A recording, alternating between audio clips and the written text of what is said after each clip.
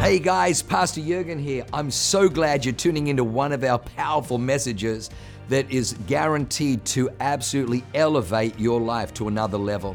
At Awaken, we only want to preach fresh, real, powerful to help you grow stronger in your walk with God, develop your faith so you can take more territory. I'm praying that God blesses you and enriches your soul as you listen to this amazing word from God. God bless you. How many people love Christmas? Come on.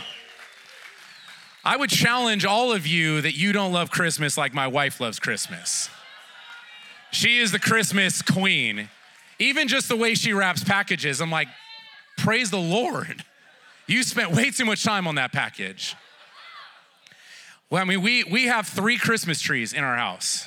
How many do you have? Not 3. Not 3. And they're probably gonna stay up year round. That's the argument we're having right now, is how long do they stay up? But I grew up in retail, so honestly, I have like post-traumatic stress syndrome around Christmas. There's a lot of things about Christmas I don't like because I worked in a mall for way too long. The first is the mall. I hate Christmas because I hate the mall. I don't hate Christmas, you know what I'm saying. We're starting off strong. They're like, I came to 11, I heard from this pastor, he says he hates Christmas. I left right after that. Well, the doors are locked, so you can't. Okay. I don't like the mall. I don't like the mall's parking lots. I don't like the smell of the mall. To me, the Cinnabon smell should be illegal. It is so gross. It is so gross. And whatever that sauce is you're supposed to be dipping it into, no. I went on a rant about Subway at Bressie. I don't know why, but Cinnabon and Subway are the 2 grossest smells in the world. Yeah, if you get on an airplane and sit behind me with Subway, we are gonna fight. That's the only time I'm gonna wear a mask on a plane, is if you have Subway next to me, because that is just disgusting. I also don't like Hallmark movies. Who likes Hallmark movies? All my Emerge men. If I have to watch another mid-30s, like, you know, what is she? She's always like an advertising agent. And now she's got to go back home to her podunk town for some reason to do a story. And she meets her high school sweetheart who's been divorced 7 times. And somehow they're going to get on a sleigh. No, that's not life. Yeah. So, I do have a message somewhere packaged in these thoughts. This is why I get asked to preach like once a year. Because the trauma afterwards, the cleanup is a lot. No, but listen, one of the things that I've learned in this church is how to properly see Christmas. And that's what I want to talk about today, because my version of Christmas, what I grew up around, was basically the mall. And, you know, driving past some Christmas lights and seeing like a manger set up, you know, watching The Grinch a little bit. Maybe my ex made me watch too many Hallmark movies.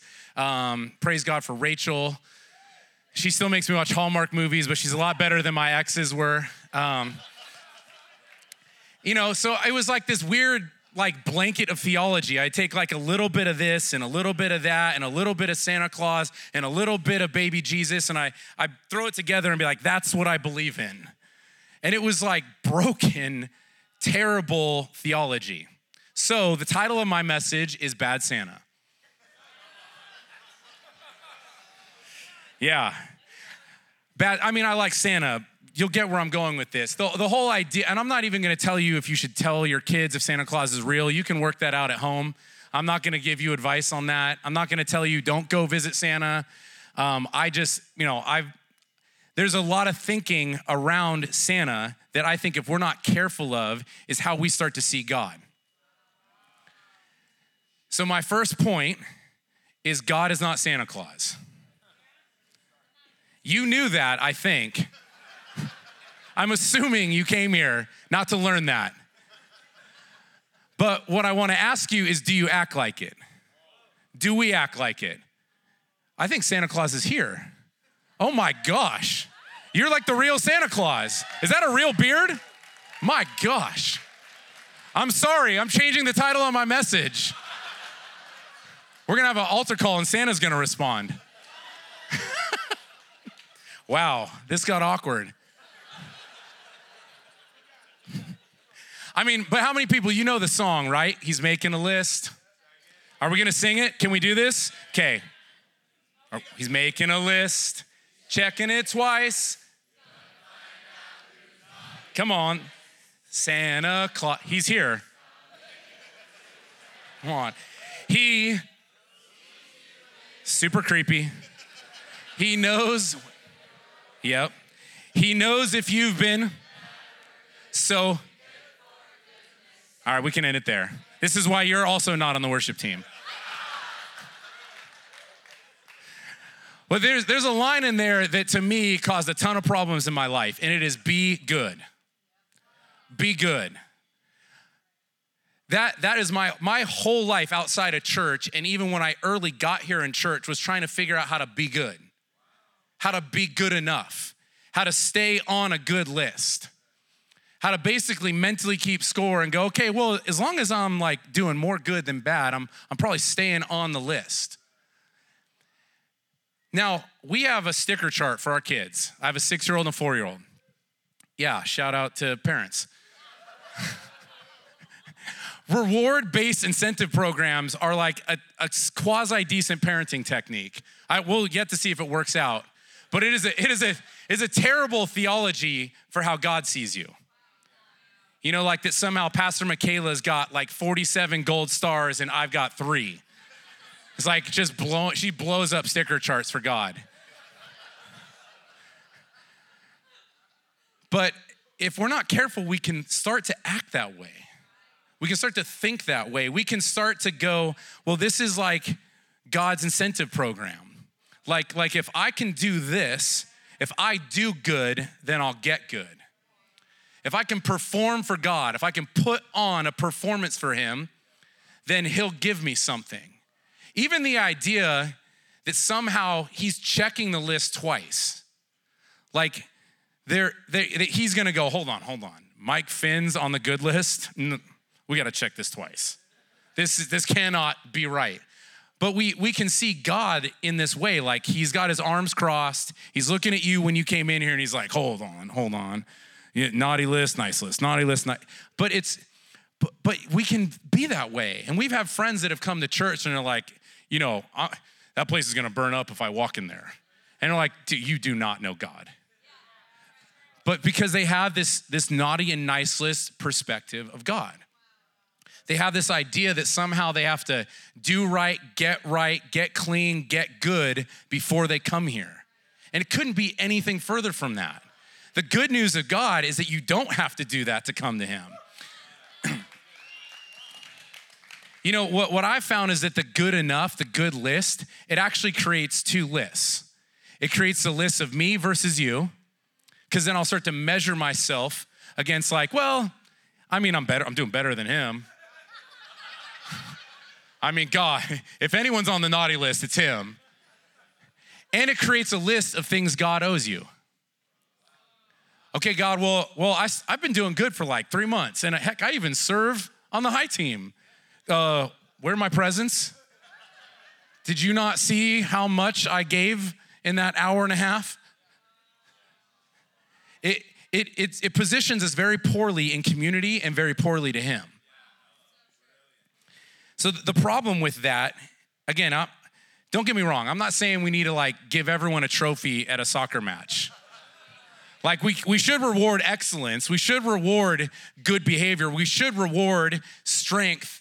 But if your identity and your self-worth and your perspective of God and your worthiness comes from whether or not you did good last weekend, then we have a broken theology around God.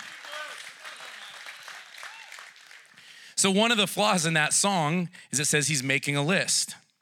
Actually, the Bible says no. Colossians 2:14 says, he canceled the record of the charges against us and took it away by nailing it to the cross.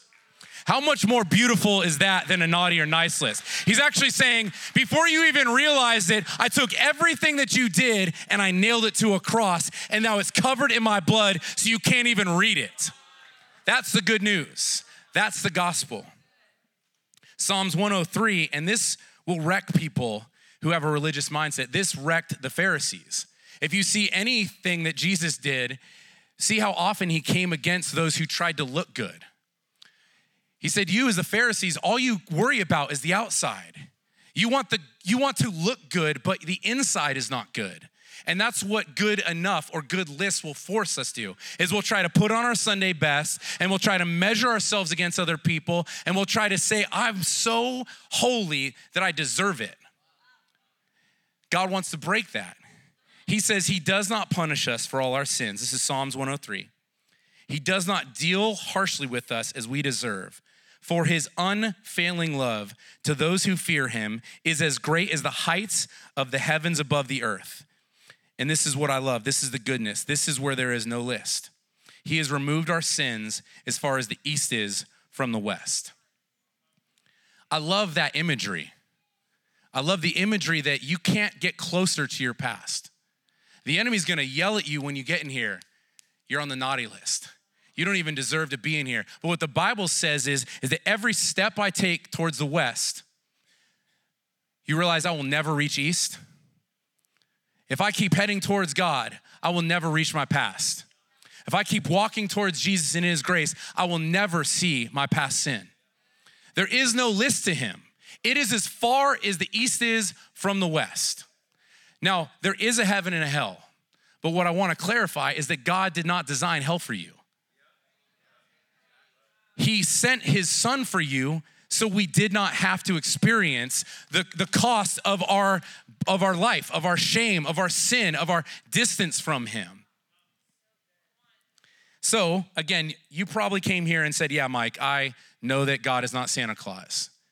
But I want to ask you, how do we act like it though?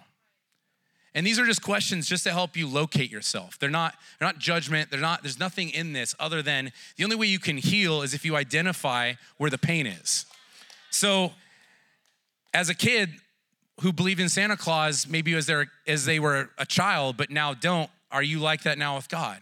Or like your early days when you were a teenager, or maybe you grew up and you got saved in church, were you more on fire for him then than you are now? Are you questioning yourself more? Is God real? Like if he was real, why? It's okay to have doubt, but just locate, do you believe in him like you once did?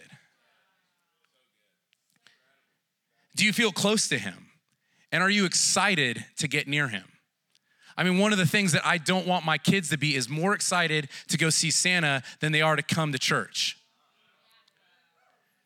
And again, are you coming to church going like, yeah, we could probably miss the first 20 minutes of worship. We could probably skip a couple weekends. We could do some stuff at home. I don't really need church to be close to God. Well, it's a great place to do it. And to be honest, when I find myself withdrawn from wanting to come here, it's because I haven't dealt with something in my heart. And so just question, how close do you feel to him? I mean, there are believers who only come to church once or twice a year, Christmas and Easter. But God doesn't want a Santa Claus relationship with you. He doesn't want you to come once a year and go, hey God, I have all these things I'd like you to give me. See you next year. That's a terrible way to view God. I would even ask you, what does your list look like? When you pray to God, what are you asking for? I had to keep asking myself, checking myself of like when I pray, am I only praying for materialistic things that come to my life? Or am I praying for my city? Am I praying for peace over our country? Am I praying for healing in other people's relationships? Am I praying for all of these empty seats to be full? Am I praying for the things that God wants me to be praying for? Or is this basically like this transactional faith? Like, hey, you know what? Actually, I started all on Amazon. If you could just prime that to me, that'd be awesome. What does our list look like?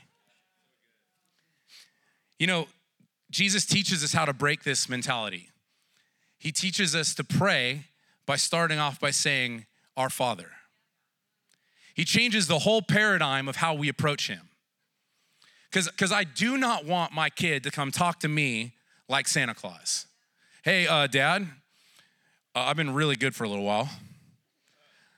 Meanwhile, he like pushes my daughter off a couch and like stole all her stuff. He's like, I've been really, really good. And here's what I would like from you, Dad.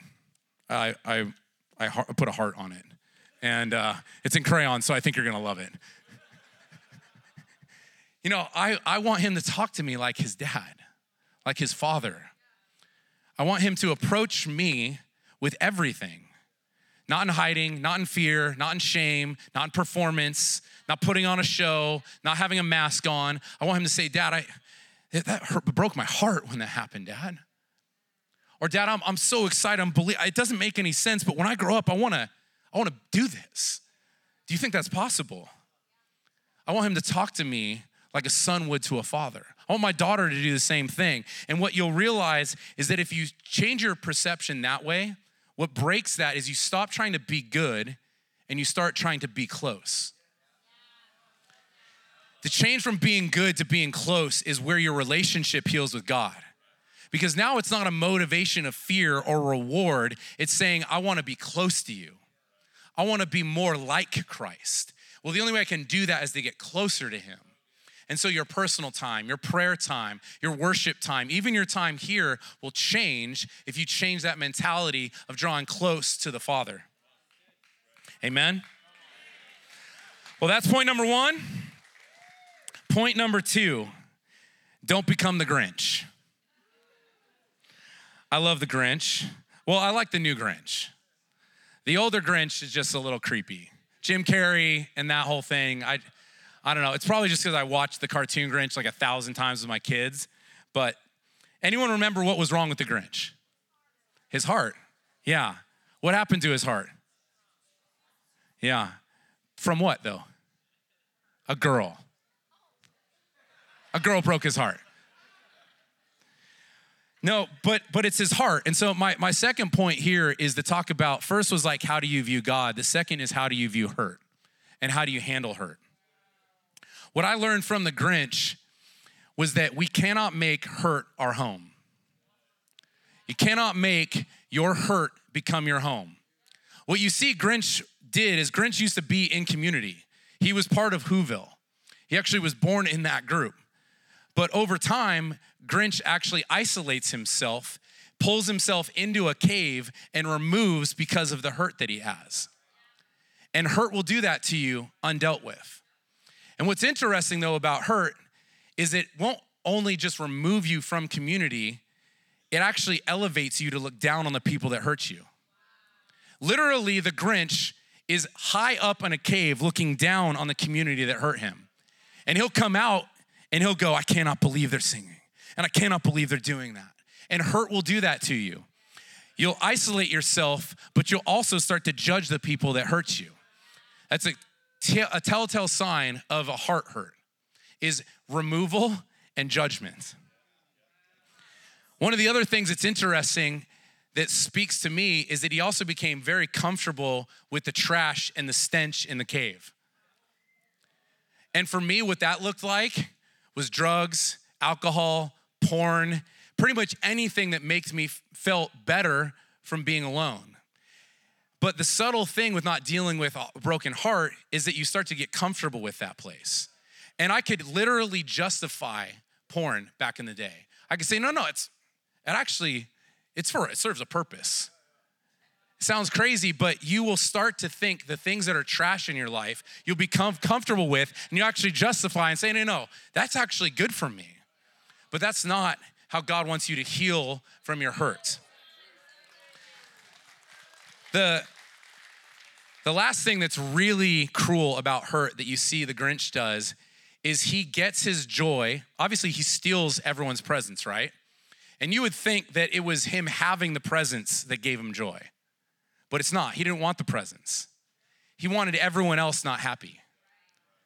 And that's what hurt will do.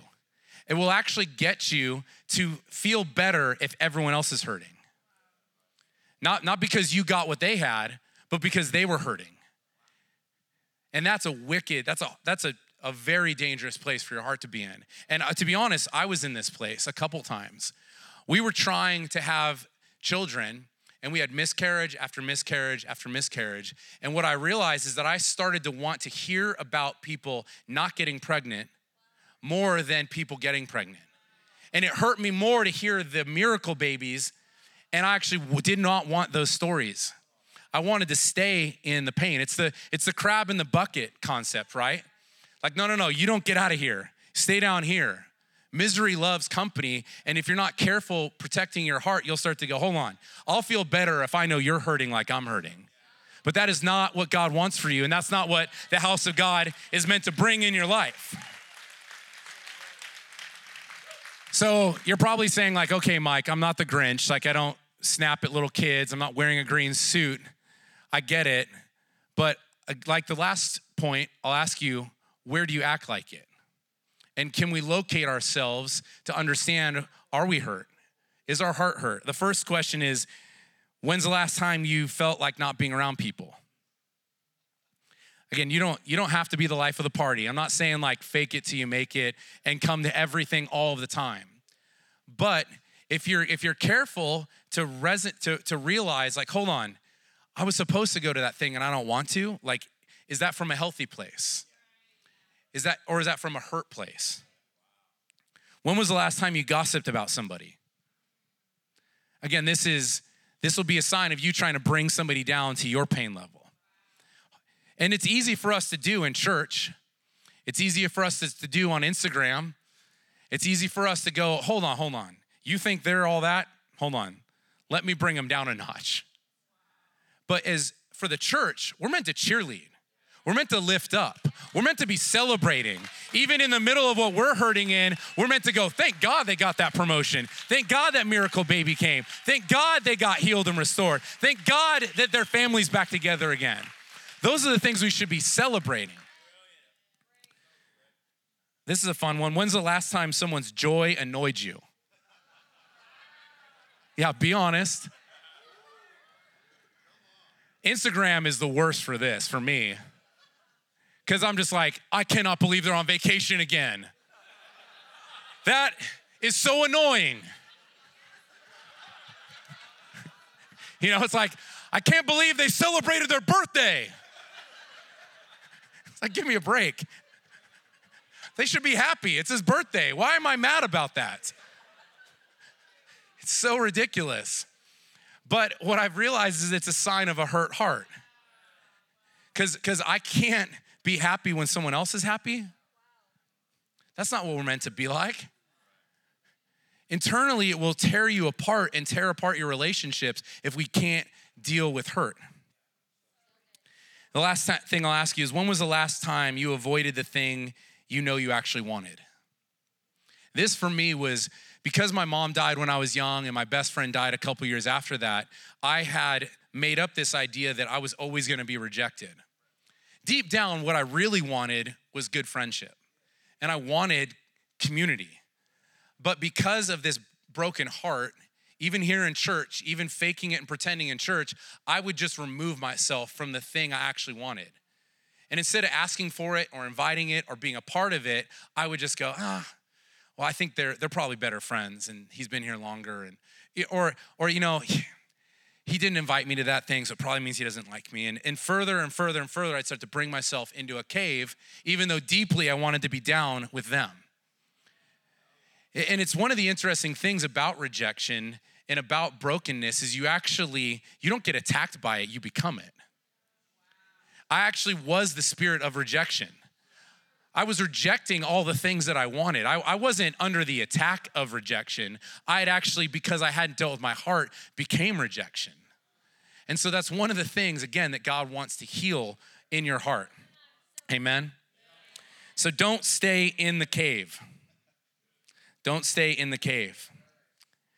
Again, the Bible talks a lot about the heart. In Psalms 4:23, it says, above all else, guard your heart, for it is the wellspring of life. Proverbs 13:12 says, hope deferred makes the heart sick, but when desire is fulfilled, it's a tree of life. Proverbs 17:22 says, a cheerful heart is good medicine, but a crushed spirit dries up the bones. And the last scripture is Proverbs 28:14 says, "Blessed is the man who always fears the Lord, but he who hardens his heart falls into trouble." Man, that was my life, constantly falling into trouble. And a lot of you may know us a little bit from what we get to serve and be a part of here, but not all of you know our story. And I don't have time to go into all of it, but what I can say is when I came here, I had a broken heart and a broken life. I was a mess. All of my friends had left me. My girlfriend at the time had left me. I had amounted hundreds of thousands of dollars of debt. I was addicted to drugs. I was addicted to women. I was a train wreck when I came in here.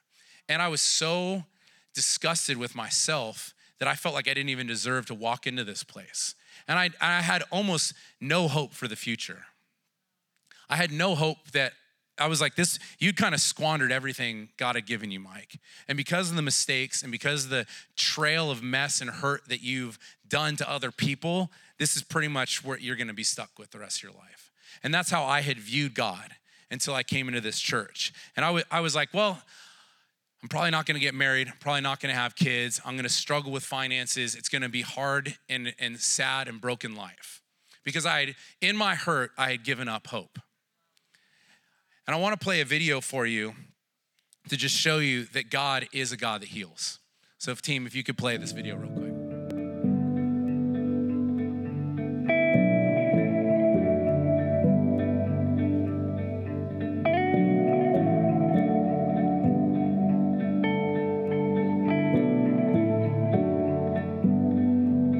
Searching for an open door. I was looking for a peace of mind. It's a feeling that I tend to get. Won't rest until I make it right. Couldn't stand the thought of losing her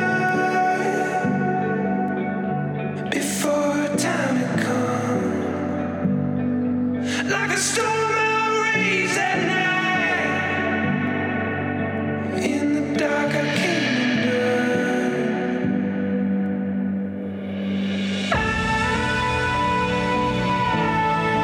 Oh, this house on my own to have, so you can make it out. So you can make it out.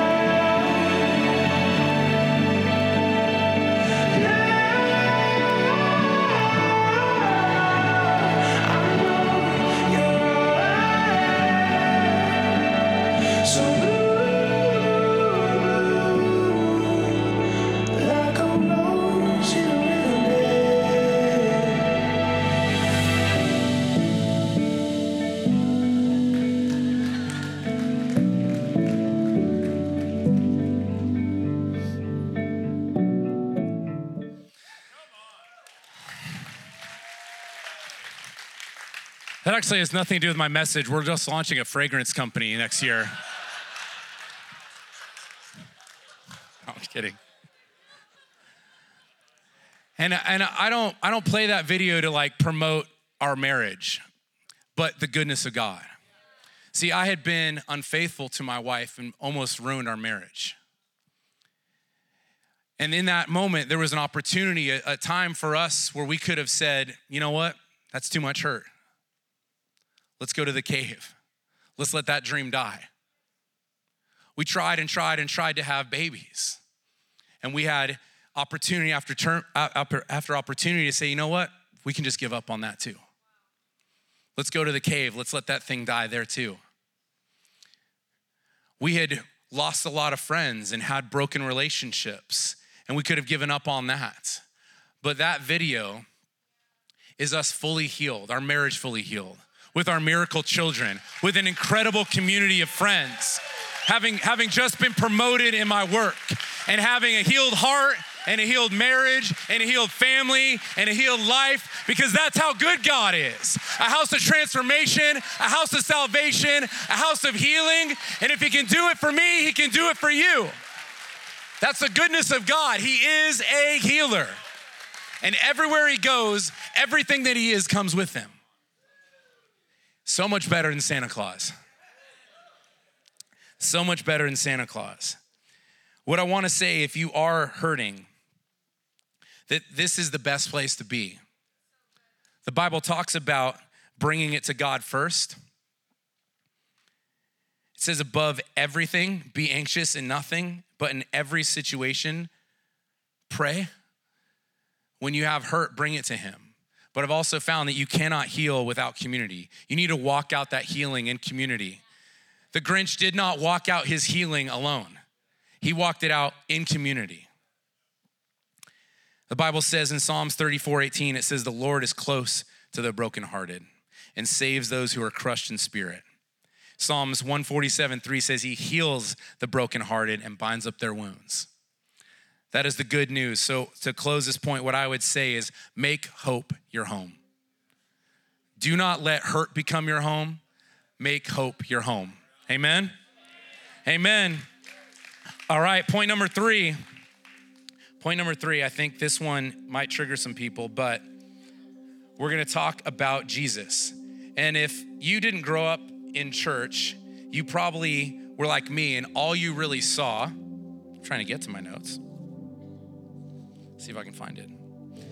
But you probably saw, oh, here we go, nope. Did I lose a page? It's all right, we don't need it.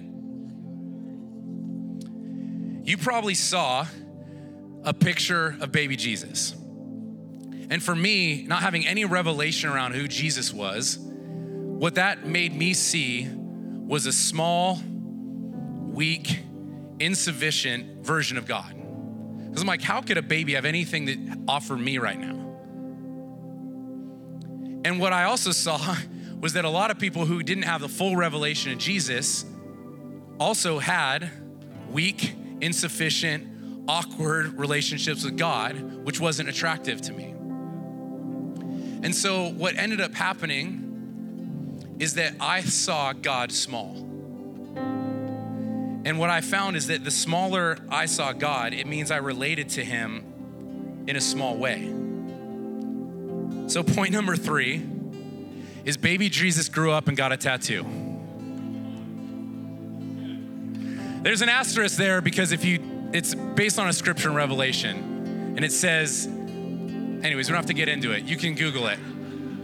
It says that written on him, it says the King of Kings and the Lord of Lords. Now, I'm not meant to here to say you can or cannot get a tattoo, and I'm not gonna argue whether or not it literally said on his thigh in a tattoo, King of Kings or Lord of Lords. But what I'm here to challenge you in is how big is your version of Jesus?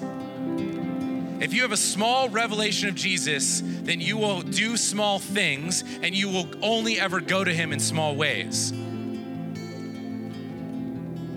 So again, whether or not he has a tattoo is irrelevant, but what I wanna ask you is, do you act like he's small? Here's how you'll know. Again, these are just ways to locate yourself. How easy is it for you to serve? If you think Jesus is small, then it will be hard for you to serve him. If you think that he's the King of Kings and the Lord of Lords, the creator of the heaven and earth, it will be very easy for me to show up and say, not only will I give you my whole life, but whatever you want from me, I will do for you. Because if you see him small, then you're starting to say, God, all the things I do, I'm doing some big things. And if you just could realize the hustle I have on Monday through Saturday, you'd realize that I just need to rest on Sunday. Instead of saying, no, God, Sunday to Sunday, everything that I do, all of my life is meant to serve you and glorify you. So an hour on a Sunday is nothing because I've actually given you my whole life because you gave me your life. I would say the same thing with tithing. How hard is it for you to tithe? And again, I'm not asking you anything I didn't struggle and wrestle with myself in the 12 years that I've been here. But I realize that the degree of size I see him is the degree of what I'm willing to exchange to him. So small Jesus was small giving for me. And the bigger I saw him, the easier it was for me to go, 10% is easy because you've actually given me everything. All that I have, my work, my house, my income, my provision, my protection, everything that I've read about from you is actually who you are. So it's easy to give to a God who is big, to the King of Kings and the Lord of Lords. The last thing I would ask you is, how much of the authority that he's given you are you operating in? And if I was just being candid, it's not always easy for me to get on stage and speak. But I know that God says, I've given you keys. I've given you power. I've given you gifts. I've given you a calling. I've given you a purpose in life. So operate in it. But for me, I just said small Jesus, which meant I will only do small things. Once I started to elevate the size and the potential and the wonder of God, it started to get me to see that with him, anything is possible. Who can be against me if he's for me? So I stopped operating in fear and in small things, and I got courage, because where my courage was anchored to was the King of Kings and the Lord of Lords. So I could walk into a business meeting, or I could walk on stage, even when there were whispers that go, you don't have anything that room needs. And I said, well, if I have the King of Kings and Lord of Lords, I have everything. I have all that I need and more than enough.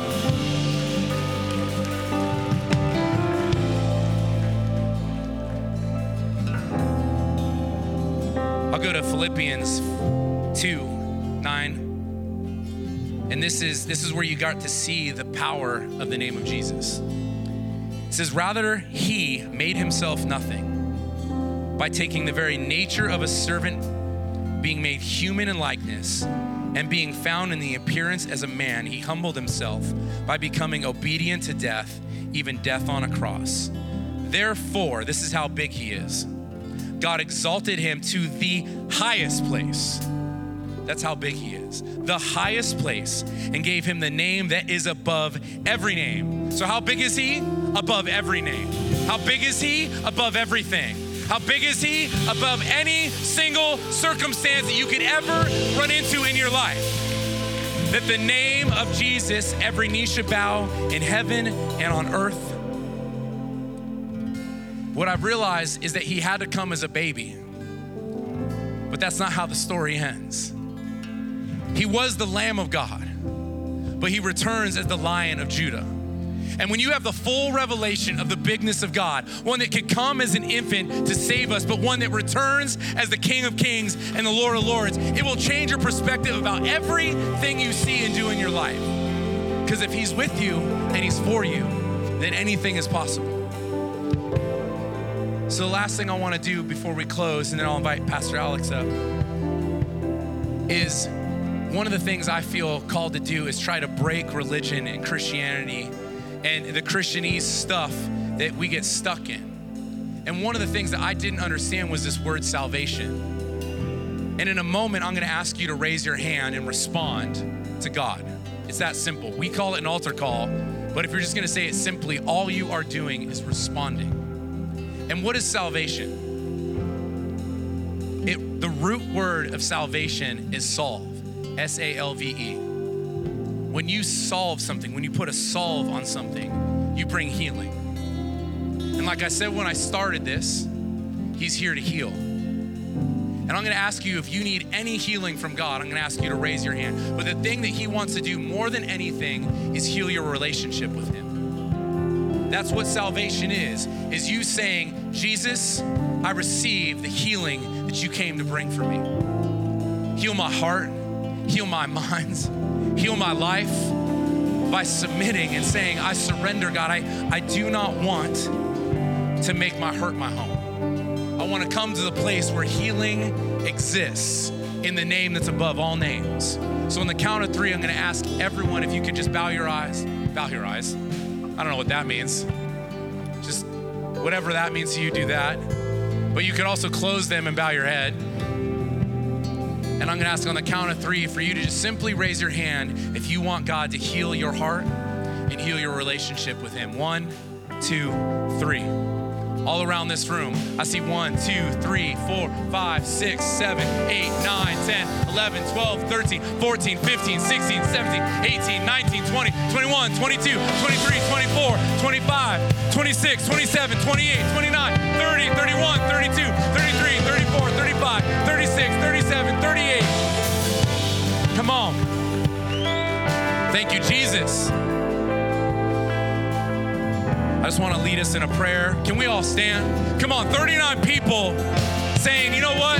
The name that I want to respond to, the name that I'm going to look for, where my help comes from, is the name of Jesus. It's something to celebrate. So say this prayer after me. Say, Jesus, I thank you, you're not Santa Claus. God, I receive what you've given me through your Son. Healing, hope, forgiveness. And God, I will give you all of my life. In Jesus' name, amen. Wow, what an amazing word. I hope you enjoyed that as much as I did. Hey, listen, for more information about our church, go to www.awakenchurch.com or subscribe to our YouTube channel if you haven't already, and download our app. It is amazing. It is chock full of incredible messages, information about upcoming events, and you can even support our ministry if you feel so inclined. We loved having you with us today. We look forward to seeing you again. God bless you. Live a life that is transformative. Bye for now.